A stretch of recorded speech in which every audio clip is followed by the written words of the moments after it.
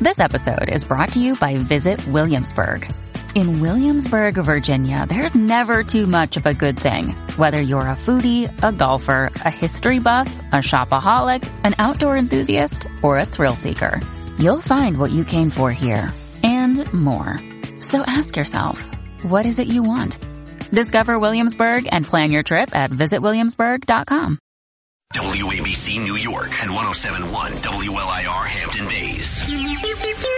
It's the 77 WABC News Hour. Talking the news with Noam, Laden. All the news you need to know with Joe Nolan, traffic, Justin Ellick, sports. And now, Talking the news with Noam on 77 WABC. Yep, that's me. 5 o'clock. Good morning. It is Wednesday, June 28th. Your forecast from the Ramsey Mazda Weather Center. Clouds this morning, scattered thunderstorms this afternoon. The high 80. Tonight overnight, partly cloudy, high 66, or I should say low 66. And then tomorrow, the sun reappears, high 84. If you're walking out the door with us right now, 65 cloudy in Valhalla up in Westchester County, 66 in cloudy down in Eatontown, New Jersey. And it is 65 and foggy here in Midtown. So much to get to as we work our way up. 6 o'clock hour, Sid and Friends in the morning. So once in a while, I'll take a peek at the ratings for the 5 o'clock show. I mean, I'm only concerned if they come to me and tell me they're not good, but thankfully, they've been great. We're either number one or number two every time one of these ratings books comes out, which, by the way, thank you, which means a lot of you are listening at this early hour. Thank you very much for that. And then we also podcast this news hour, which at first I thought was kind of comical to podcast, podcast a talk show. That makes sense. They're doing all different kinds of topics and they have guests on and they have bits or whatever and people will listen to that later. But I do a news show. So the thought is the minute I finish doing the news, it's old, right? Because we just did it and things change during the course of the day. But surprisingly, the podcast does okay. People download it. And I didn't know this, but the person who's in charge of doing that came to me with the numbers to show me what was going on. And what I thought was interesting is not just the overall number, which was, not fantastic, but decent for a show that's a news show, was where people are listening. You can get a readout of where people are listening to your podcast. So number one, no surprise, is right here in the United States. And you can break it down even further by states and see where people are listening. But here was the part that I thought was odd. In Japan, there are 38 downloads almost every single day of people listening to the news hour. So 38. I mean, you think 1, 5, 7, 38. But I went back and looked because you can go back, month or week or whatever. And there were 38 people listening to this podcast almost every single day since March, which is about the time I think I took over. 38. I don't know anybody in Japan, so these are people who are just listening to us there. So if you're listening to us in Japan, well, thank you. It just seems odd. And then so that was the second largest amount of people. Then Singapore was third. That seemed odd to me as well. United Kingdom, Israel. So I checked in with my dad and I said, are you listening to me on the podcast? And of course, no, he's not. So, but I have 18 people there, so thanks for that. And some of these people do reach out, but apparently, at least among 38 people every single day in Japan, I'm a habit for them. So thank you very much to those people in Japan. What is it? Domo arigato? Is that how you say it? Domo arigato. You don't throw in the Mr. Roboto part, though, right? That's from That's Styx. up to you. No, okay. You put your own slant on it. Okay. Thank you. All right, let's get into the headlines. The top 5 at 5. One surprise out of New York's primary day numbers. It continues to be a total hassle to fly into or out of the big three area airports. The smoke from Canada, it's coming back. New York City school kids are being taught to breathe deep. And Pink gets a weird thing thrown at her on stage. All right, let's get into it. 5:04. Yesterday was primary day here in the city. All 51 city council seats open in redrawn districts. There were also judges, district attorney candidates on the ballot. One of the most closely watched races was a contest featuring a member of the exonerated Central Park Five criminal justice reform activist Yusuf Salam on the ballot. He won last night easily in the Harlem district. This campaign has been about those who have been counted out. This campaign has been about those who have been forgotten. All right. This campaign has been about our Harlem community who has been pushed into the margins of life. That was Salam at his election night headquarters in Harlem last night. One big upset of late last night. Early results, and it looks like this could hold. City Councilman Charles Barron is in second place in the Democratic primary for Brooklyn District 42. His challenger, Chris Banks, scored nearly 50% of the first round vote. That's with 99% of precinct scanners reporting in. Barron, a former Black Panther, has represented East New York for more than 2 decades, so this would be a pretty big upset. There are apparently absentee ballots to count, so it's not over yet for him, but he'll have to make up a lot of ground, which they don't think he will. Meanwhile, both incumbent and Democrat district attorneys Melinda Katz over in Queens, Darcel Clark up in the Bronx, both sailing to easy victories in their boroughs. Yesterday, turnout was really low. It was incredibly low during the 9 days leading up to the election with the early voting. All of 44,000 people in a city of 7-8 million people, 44,000 voted during 9 days of early elections. The biggest number was in Queens, where they had a couple contested races. But when we see these numbers again, and I'm looking at them from all these, a fair amount of these races uncontested, but where they were, even then, you had 10,000 votes total for these districts that have tens of thousands of people in them. We'll get the final numbers, I imagine, the next couple hours from the Board of Elections, including some of those absentee ballots that'll be counted later today. But again, there are no big surprises except for Charles Barron, who looks like he may have been knocked out of the city council. They still have the absentee ballot votes to count there, but when they come in, when we get that information, we will pass that on to you. Head over to the airports where there were just a huge number of flight disruptions again yesterday. JFK, LaGuardia, Newark airports, some of it because of the weather, those storms coming in and out, the weather-related disruptions. They started back on Sunday. Now people trying to figure out how to get on vacation, how to get back home. A lot of people say they don't even have a date yet, even though some of their flights were supposed to leave Monday, Tuesday. It's not okay because people have planned these vacations for like a long time. Sorry. It's been a long couple of days. Yeah, I kind of know where she's coming from. You can hear she got very upset. You plan a family vacation, you spend all this time building up the excitement, and then you can't get on vacation because of what's happening. So she was upset. Flyers, we saw them sleeping on cots again overnight last night. Some of them shelling out money for hotels. Others saying they're losing money on missed work because they can't get back home. The Asian airlines are far, far better than the American airlines. Yeah, so this guy is trying to get home to Singapore. The Asian airlines are... I wonder if he listens to the Newshour. Maybe he's one of those people. The Asian airlines are far, far better than the American airlines. They take care of the customers. Here they don't. They say, sorry, goodbye, see you. So it's not very friendly over here. Yes, a lot of blame to go around. Lots of people blaming the airlines. Of course, some of it the weather, some of it the FAA. We'll get into that in a second. There's no any flight till 1st of July, and we don't wear 5 of our flight.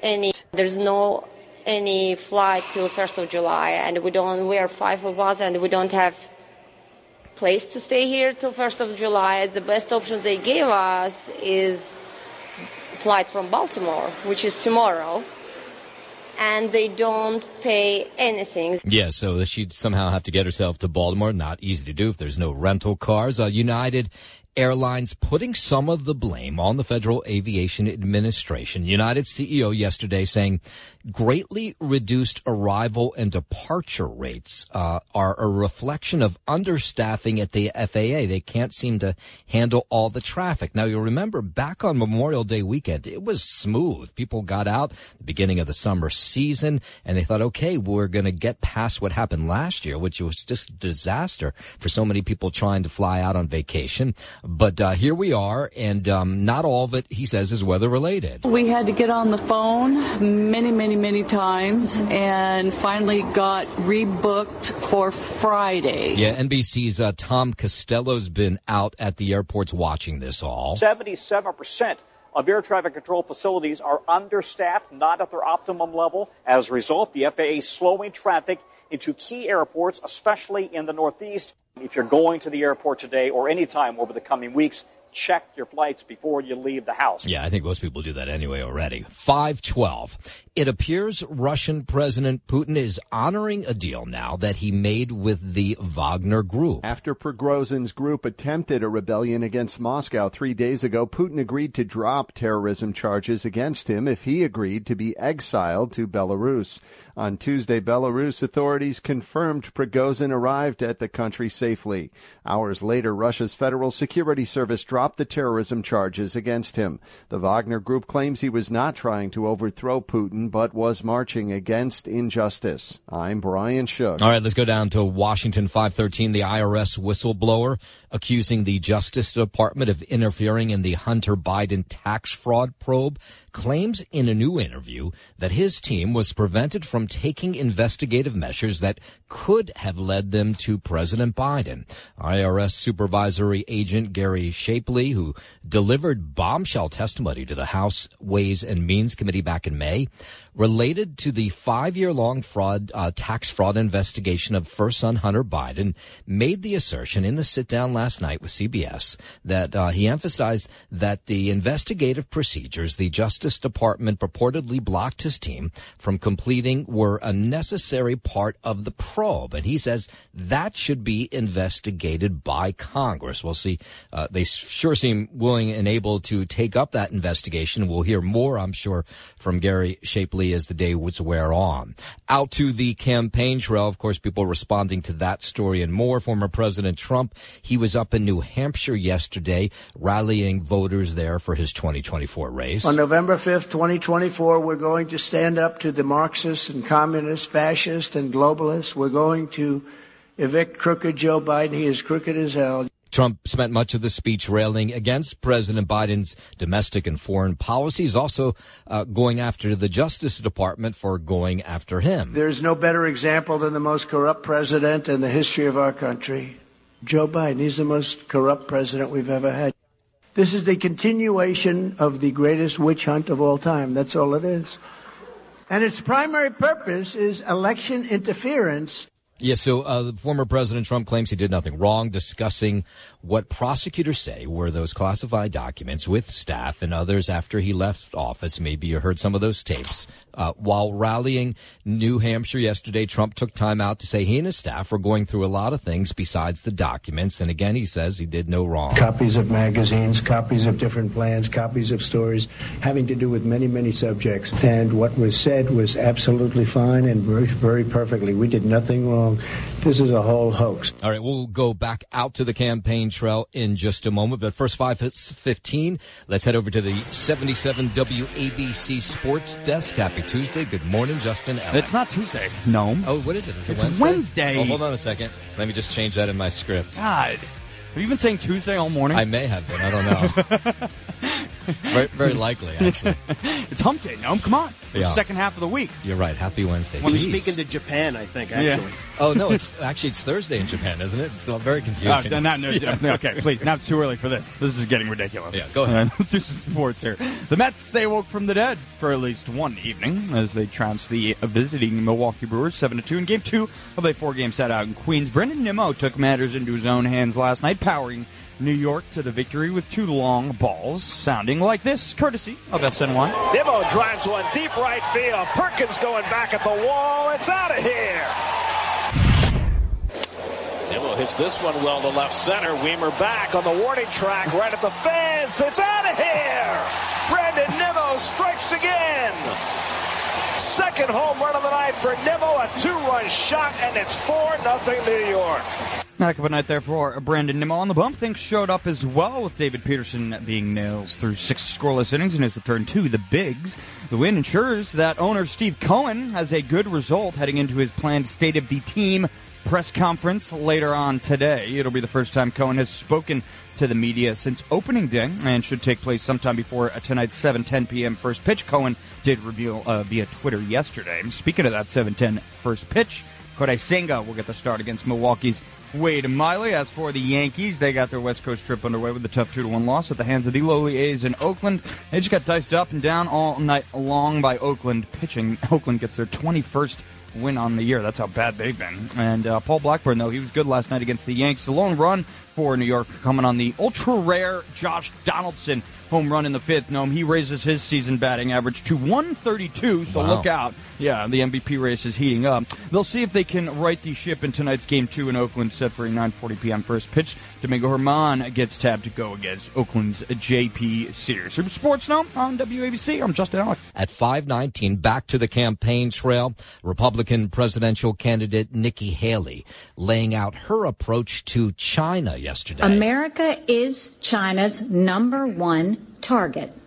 The question is, what are we going to do about it? Haley in D.C. yesterday accusing the Biden administration of allowing China to get the upper hand across the globe. He has done little to stop the expansion of China's footprint on our homeland. He has weakened our own military. And she suggests that Biden has let U.S. companies invest in China or in China's military, and she supports, she says that she doesn't support anything like that. We will protect America's prosperity and homeland from Chinese aggression. We will tackle Chinese meddling in our society and its manipulation of our economy. Florida Governor Ron DeSantis making his presidential pitch to voters up in New Hampshire yesterday. This is humiliating as a country, to not even be able to control your own territory, your own border. He's talking about securing the U.S.-Mexico border. He vows he would do that if he's elected president. It should not be an issue in this country, because if a country does what it's supposed to do, your border will be secured and your sovereignty will be respected. We're going to stop the invasion. We're going to fight the cartels. We are going to actually build the wall. Yeah, and yesterday, Florida's largest police union endorsed DeSantis for the Republican nomination for president. The Florida Police Benevolent Association hailed DeSantis as the most effective governor in the nation who will make public safety a top priority in the White House. The union endorsed former President Trump in 2020. The PBA represents 30,000 police and correctional officers across Florida. I'm Rick Hoschel. Back down to D.C., the White House trying to get its message across to voters that President Biden's economic policies, they say, are working. When you ask people about how they feel about reshoring manufacturing jobs and investing in America, those things are incredibly popular. And we find that when we go out and we talk to people about it, they support Bidenomics. Bidenomics, okay. Principal Deputy Press Secretary Olivia Dalton there telling reporters the president will highlight the work the administration has done on the campaign trail. Unemployment is at historic lows. We've seen inflation come down by 50% over the last year. Our economy has recovered faster than any major economy in the entire world, and that's happening because of President Biden's leadership. The president getting some decent news yesterday. His approval rating up. A new Gallup poll puts the president's rating among Americans at 43%. That's up 4 points since last month. It's Biden's highest number since last August, almost a year ago. And pollsters, here's the interesting part that might worry Republicans. Of course, it's awfully early, but pollsters say the uptick is largely due to growing approval among independent voters. Of course, either the Republican or Democratic nominee needs those independent voters to win 2024. WABC News Time 5:22. The Centers for Disease Control and Prevention issuing an alert after a number of cases of malaria were detected in Texas and Florida. The CDC believes all of them were locally acquired and warned case numbers could rise during the busy summer travel season.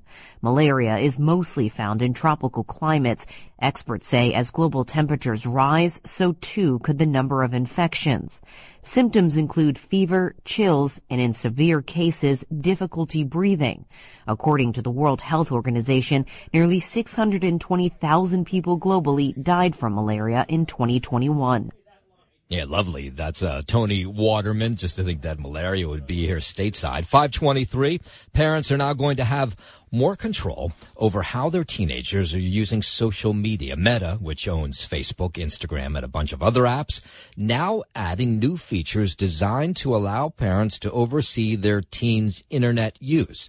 A bunch of clinical psychologists weighing in on this. They say social media use is leading to major depression among teenagers globally. These parental controls being put into place is a very positive thing for children, since there have been concerns, especially around teens being on social media for an inordinate amount of time, and certainly now parents being more involved. I think this will be a healthier situation for both the teens and for the parents. So these new tools will allow parents to check how much time their teens spend on Messenger, see updates on their contacts list, view who they can message on Instagram. Parents will now be able to see how many friends their teen has, who they follow, and who they're followed by. And to help teenagers better manage their time, Meta is introducing a take a break feature on Facebook, which most of these teens aren't on. But anyway, after 20 minutes on the app, teens will receive a message telling them to step away from the app and set daily time limits. I sometimes I hear from my kids that they'll get that same message from TikTok that'll say, you've been on this long enough, go outside for a walk, which I don't even want to know how long they've been on the app at that point. 525. Let's bring it back home up to the Bronx. 2 men dead, another man injured following a shooting in the Longwood section of the Bronx yesterday afternoon. The bullets flew 5th floor of an apartment building. Strange story. A 28-year-old man, 32-year-old found dead at the scene with gunshot wounds to their head. Another victim, a 56-year-old who lives in the building, suffered a graze wound to his neck. And I heard 2 shots. I came back and when I saw all the police here. Everybody over here is asking the same questions, and none of us got answers. Yeah, so here's the strange part of the story. They find 2 men dead. They think one of those 2 men was the gunman who shot the other guy, and as he was racing away from the scene, accidentally shot himself in the head and killed himself. The motive of these bullets flying, we do not know. No arrests have been made, but maybe they don't need to be if the gunman is the one who is dead. But either way, we'll follow this story. And while we're in the Bronx, just horrendous story. A Bronx couple indicted after law enforcement say they discovered 2 malnourished young girls inside of a disgusting apartment at the Mitchell houses in Mott Haven. These were 3- and 4-year-old girls who were found by police locked inside of an apartment. The girls nearly starved, naked. They were surrounded by feces and urine-soaked diapers. Neighbors, they claimed they had no idea what was going on inside this apartment. It's disgusting. It's crazy. No, that's very horrible. That shouldn't be happening. If we not waking up, this is what's going to happen continuously. So 40-year-old Stephanie Grabowski, 45-year-old Mark Russell were apparently squatting in this apartment, and someone told on them, so they kicked down the door. And they discovered these 2 bruised girls laying on a dirty mattress inside this apartment. Cops believe the young children may have resorted to eating a mattress because they weren't given any food or water. Boy, they can't put these 2 parents behind bars quick enough. We are just getting started on this early Wednesday morning. So much more to get to as we work our way up. 6 o'clock hour, Sid and Friends in the morning. Remember how smoky it was a couple weeks ago here in Midtown? Well, apparently the smoke from Canadian wildfires set to come back to New York. We'll tell you when. Daniel Penny going to be back in a courtroom today. An amazing number on the account of migrants that are still arriving in the Big Apple every day. We'll get into that as well. But first, this at 5:30. The 77 WABC News Hour. Talking the news with Noam, Laden. On 77 WABC. Talk Radio 77 WABC. It's the 77 WABC News Hour. Talking the news with Noam, Laden. All the news you need to know with Joe Nolan, traffic, Justin Ellick, sports. And now, Talking the news with Noam. On 77 WABC. Yep, that's me, 5:32. Good morning. It is Wednesday, June 28th. Your forecast from the Ramsey Mazda Weather Center.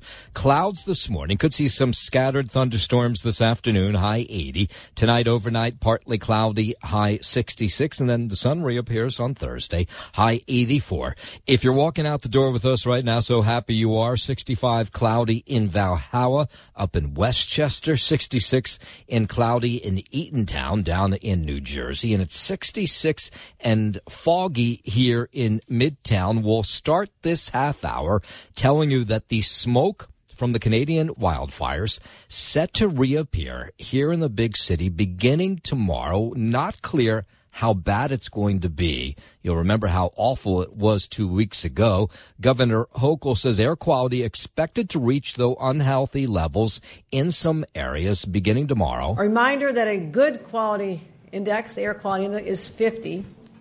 That's the one you like. And we're expecting the numbers literally tomorrow across the state to be in the unhealthy range, and they'll reach hazardous levels in much of our state. So the smoke will first reach western and central New York before making its way into the city. The governor providing N95 masks, people who want that kind of thing. And we actually experienced 400 in the city of New York, and Syracuse was also hard hit. So we all know what that felt like.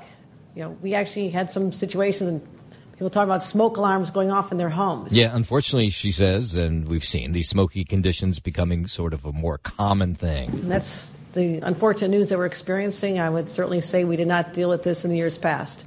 If you want to know the effects of climate change, you're going to feel it tomorrow in real time. 5:33, the criminal charges against Daniel Penny, they're going to be unsealed this morning when he's arraigned at a Manhattan criminal court. He was indicted by a grand jury in connection with Jordan Neely's death. 24-year-old Penny was initially arrested on manslaughter charges. Former Marine was recorded on cell phone video holding Neely in a chokehold on an F train for several minutes back on May 1st. He has defended himself in videos that appeared on the Law and Crime Network. Three main threats that he repeated over and over was, I'm going to kill you, I'm prepared to go to jail for life, and I'm willing to die. So Neely's death was ruled a homicide by a medical examiner. Penny's lawyers argue that he was trying to defend himself and passengers when Neely allegedly started acting erratically on that F train last month. There are now more migrants living in city shelters than there are homeless New Yorkers, which is just sort of astronomical and crazy. Right now, the city is taking care of close to 100,000 people in this system with no end in sight. Yeah, that is an exasperated Deputy Mayor Ann Williams-Isom, who says the tipping point took place over the weekend when 50,000 migrants were in the city's care. That was outnumbering the 49,000 local homeless in the shelter system. And this is the number we're getting. About 400 new migrants are arriving in New York City every day still. And guess who's picking up the tab? You and I, taxpayers picking up the tab, which City Hall estimates will be over $4 billion by early next year. Yeah. 5:35, out to New Jersey. Joe talked about this a little bit earlier this morning, getting confirmation from the National Weather Service that a tornado did indeed touch down in Somerset County during Monday's stormy weather. It was in Bernardsville. A survey team from the National Weather Service was sent out there yesterday, and they looked at the damage, and they said, yeah, this is definitely from a tornado. The power was out, trees down, trees on top of cars. I got scared. I make sure that my siblings were okay, my mom, my dad, all of them. I was in the house and you couldn't see anything outside. It was just like a wave hit the house. Yeah, we were getting these reports early Tuesday morning. It uprooted trees. This twister did knocked over some power lines. In fact, most of Bernardsville was without power for most of the day yesterday. We were being told, though, almost everybody's rewired now. There's about 3,500 people that live in that town, so 98% of the town without power. But the good news is most people have it back. And now it does all make sense. Now that I've driven around town and seen the destruction. You could see immediately there were like trees down, power went out. It was just crazy. Yeah, so details about the path, length, and the width of the tornado were not handed out yet just by the National Weather Service. But the way it works is they'll take the National Weather Service people. It's not anything incredibly scientific to decide whether or tornado whip through, but people from the National Weather Service are actually sent out. They'll drive out there. So in this case, I imagine it was from the office in Philadelphia, and they'll look around and they know what they're looking for to see if it's tornado ripped through, and they'll decide, hey, a tornado ripped through or did not. In the case of Bernardsville yesterday, they said it did. WABC News Time 5:39. All the talk here in Midtown and for sure out in New Jersey, up in the Hudson Valley, was the feds giving the green light, the federal approval to congestion pricing. Governor Kathy Hochul here in the city yesterday, trying to begin to have the conversation about what this might look like. Of course, we've been told that you'll be charged $23 to drive south of 60th Street here in Manhattan, but not a whole lot more details have come out. We don't even know if that $23 number is actually correct. But here was the governor yesterday in the West Village. We are going to be the very first state in the nation, the very first city in America to have a congestion pricing plan. We are setting the standard right here in real time for how we can achieve cleaner air, safer streets, and better transit. Yeah, she's pretty excited about it. Of course, drivers, not so much. The MTA could raise $1 billion a year in tolls from congestion pricing. They say that would be used to fix what's wrong with the subways, the buses, the commuter rail. All this concentrated activity, the vehicles sitting there idling because they cannot move, and our buses that are not moving, it's also creating all this exhaust and emissions that our people are breathing. So here's the number we get. 700,000 vehicles pass through New York's central business district each day, and they claim congestion pricing will clean up the air. There'll be a 20% decrease. This is their prediction in car traffic when they put this in place. And I get those people will get onto subways, buses, and trains. We have to keep public transportation strong and vibrant and clean and on time. Otherwise, we're not offering people a better alternative. No doubt they need to fix the infrastructure of the subways. If you ride them, you see there's lots of problems at the stations. There's no money to fix them. Should they get it from drivers? That's the question. In New Jersey, the answer is no way. Governor Murphy says there's no way New Jersey drivers are going to bail out the financially failing MTA. The MTA, which is apparently in deep financial consequences, is trying to balance their budget on the back of New Jersey commuters. It's not really clear what they're going to do to be able to stop them. Congressman Josh Gottheimer, he's from New Jersey, he wants to stop this from happening. $23 a day, addition to the $17 they pay to go over the bridge or through the tunnels. This congestion tax is $5,000 a year. Yeah, it's a lot of money. New Jersey drivers, the ones who come into the city every day, whether it's for work or leisure, they say, no, I don't want to pay this. To put the financial burden on the backs of poor people and small business people is just utterly outrageous. If it's going to make it easier, less congestion, I'm all for it. Yeah, there's lots of questions about, of course, what this will mean for New York City, where people haven't fully returned to work. So much of it is remote. Will this make people more remote? Will companies leave New York, cross the river into Jersey like they did back in the 1980s? Don't know. But drivers say, hey, if I'm paying $17 to cross the George Washington Bridge or the Lincoln or Holland tunnels, I shouldn't have to pay anything on top of that. You got to get money from somewhere, and if it means less people driving and more people taking the Metro North or the New Jersey Transit, then I'm all for that. It's going to cost more to go into the city than to do what you're going to do in the city. Yeah, so the MTA going to likely start setting up the tolling infrastructure in the next maybe even couple months now that they've got the green light.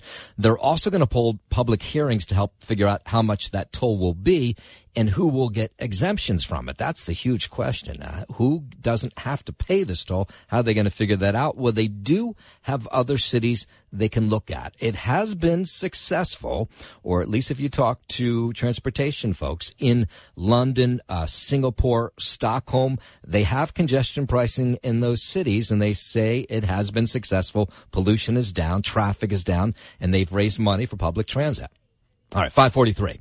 New York's new carbon emissions policy targeting pizzerias have owners just fuming, upset. Kevin Jackson, he's the owner of a Greenwich Village pizzeria. He thinks restaurants should have been included in this conversation when they started talking about carbon emissions. I'm sure the lawmakers have good intentions with this proposal, but coal should not even be part of this conversation due to the clean burning and it's really a non-starter. Yes, so the environmental department here in the city proposing rules that would require restaurants making coal or wood-fired pizza to cut their emissions by 75%. Pizzeria owners say they would have to purchase these expensive air filter systems or switch to electric ovens, and then pizza tastes different when it comes from an electric oven. Those systems could cost as much as $10,000. They want to know if the city would help them out with paying for that if they institute this.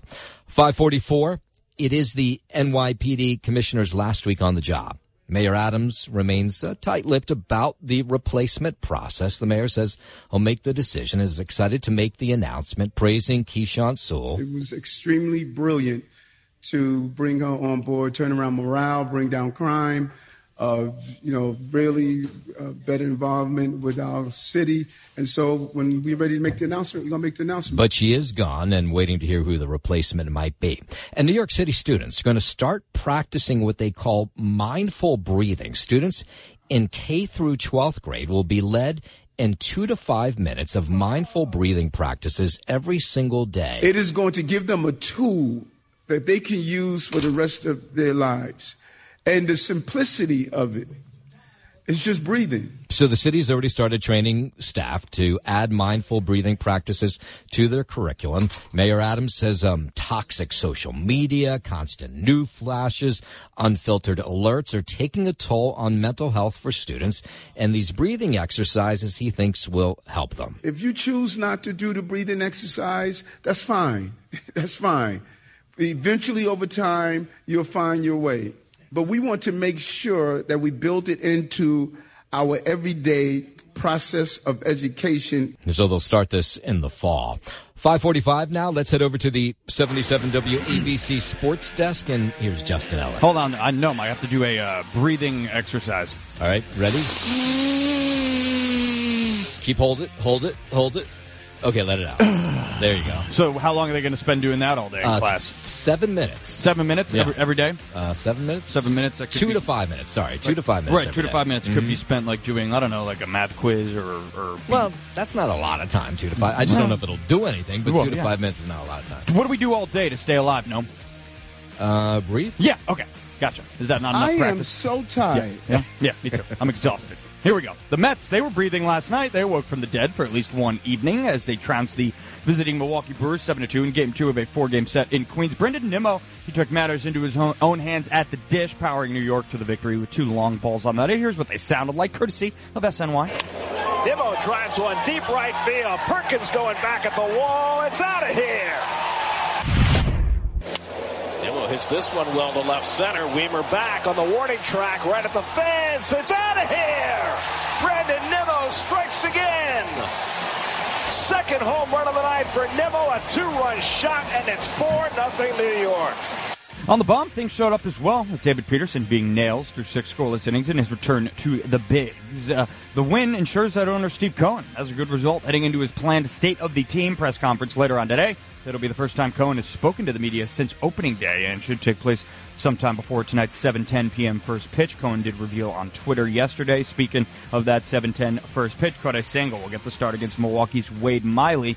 As for the Yankees, they got their West Coast trip underway with a tough 2-1 loss at the hands of the lowly A's in Oakland. The A's get their 21st win on the year. They just got diced up and down all night long by Oakland pitching, especially starter Paul Blackburn, the lone run of the night, coming on the ultra-rare Josh Donaldson home run in the 5th. He's scorching hot, raises his average to 132 in about 23 games played this year. They'll see if they can right the ship in tonight's Game 2 in Oakland, set for a 9:40 p.m. first pitch.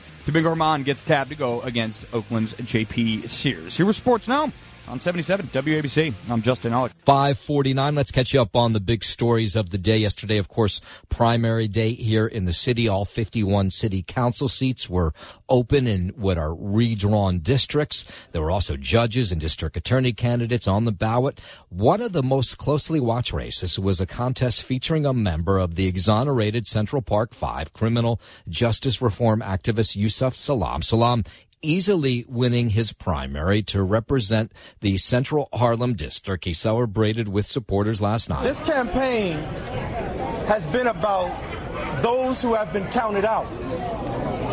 This campaign has been about those who have been forgotten. All right. This campaign has been about our Harlem community who has been pushed into the margins of life. There was one big upset as of late last night. Early results show City Councilman Charles Barron in second place in the Democratic primary for Brooklyn District 42. His challenger, Chris Banks, scored 51% of the first round vote. That's with 99% of the vote counted. Now, we're told there are some absentee ballots. Don't know if that would be enough to make up the margin. Barron, a former Black Panther, has represented East New York for more than 2 decades. Meanwhile, both incumbent Democrat District Attorneys Melinda Katz in Queens and Darcel Clark in the Bronx sailing to easy victories in their boroughs last night. Turnout, as it was during early voting when just 44,000 people cast their ballots during 9 days of early voting.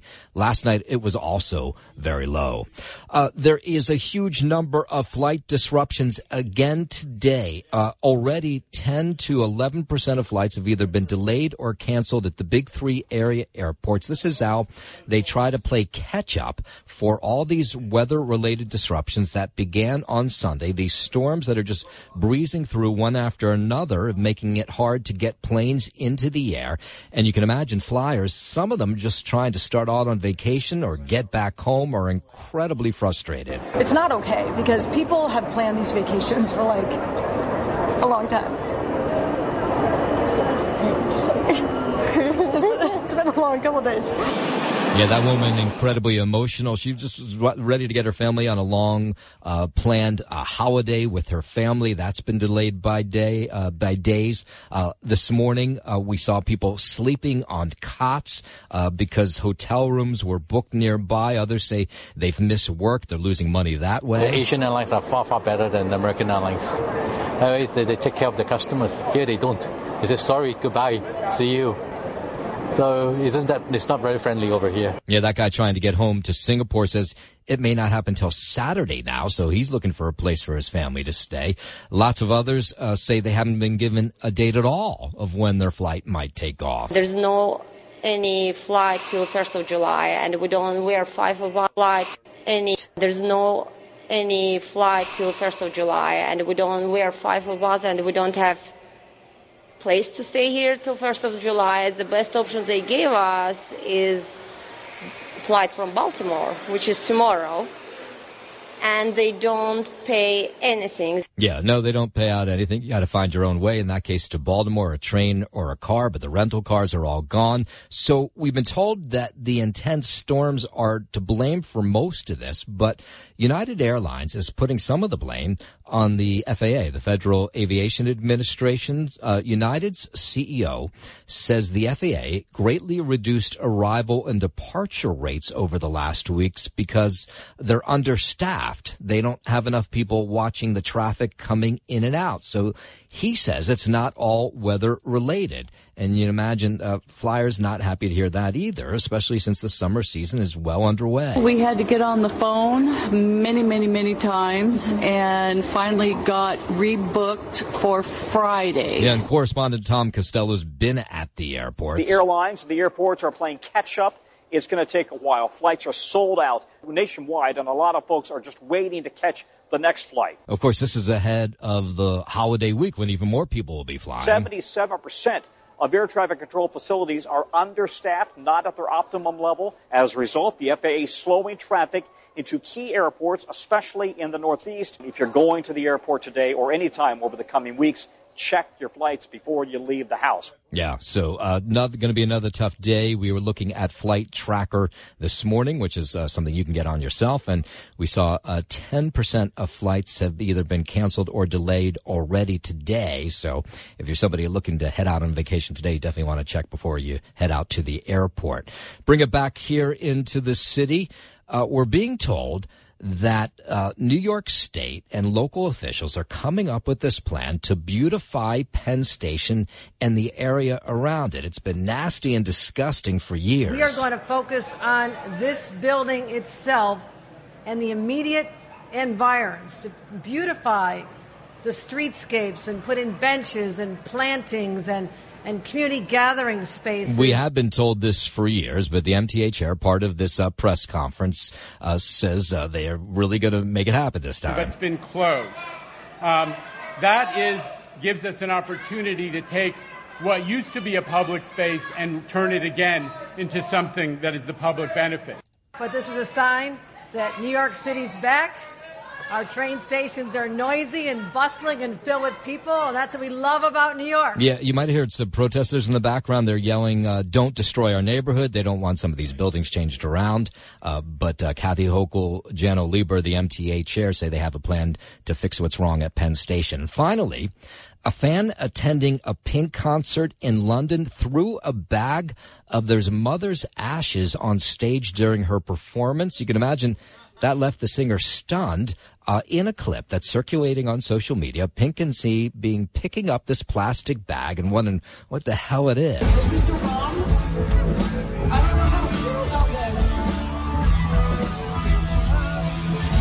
What is it with people throwing stuff on stage? It's been happening a lot. She was shocked. She placed the bag back down in front of the speakers and then just went on performing her hit Just Like a Pill from her second studio album. And then you'll remember just last week you had Bebe Rexha. She's from Staten Island, a pop singer who's gone, pretty big. She received stitches after some dope in the audience at Pier 17 threw his cell phone at her and hit her smack in the head. She had stitches above her eyes. And the guy who threw it said he did it because he just thought it would be funny. Oh, yeah, real funny. Throw something at somebody on stage.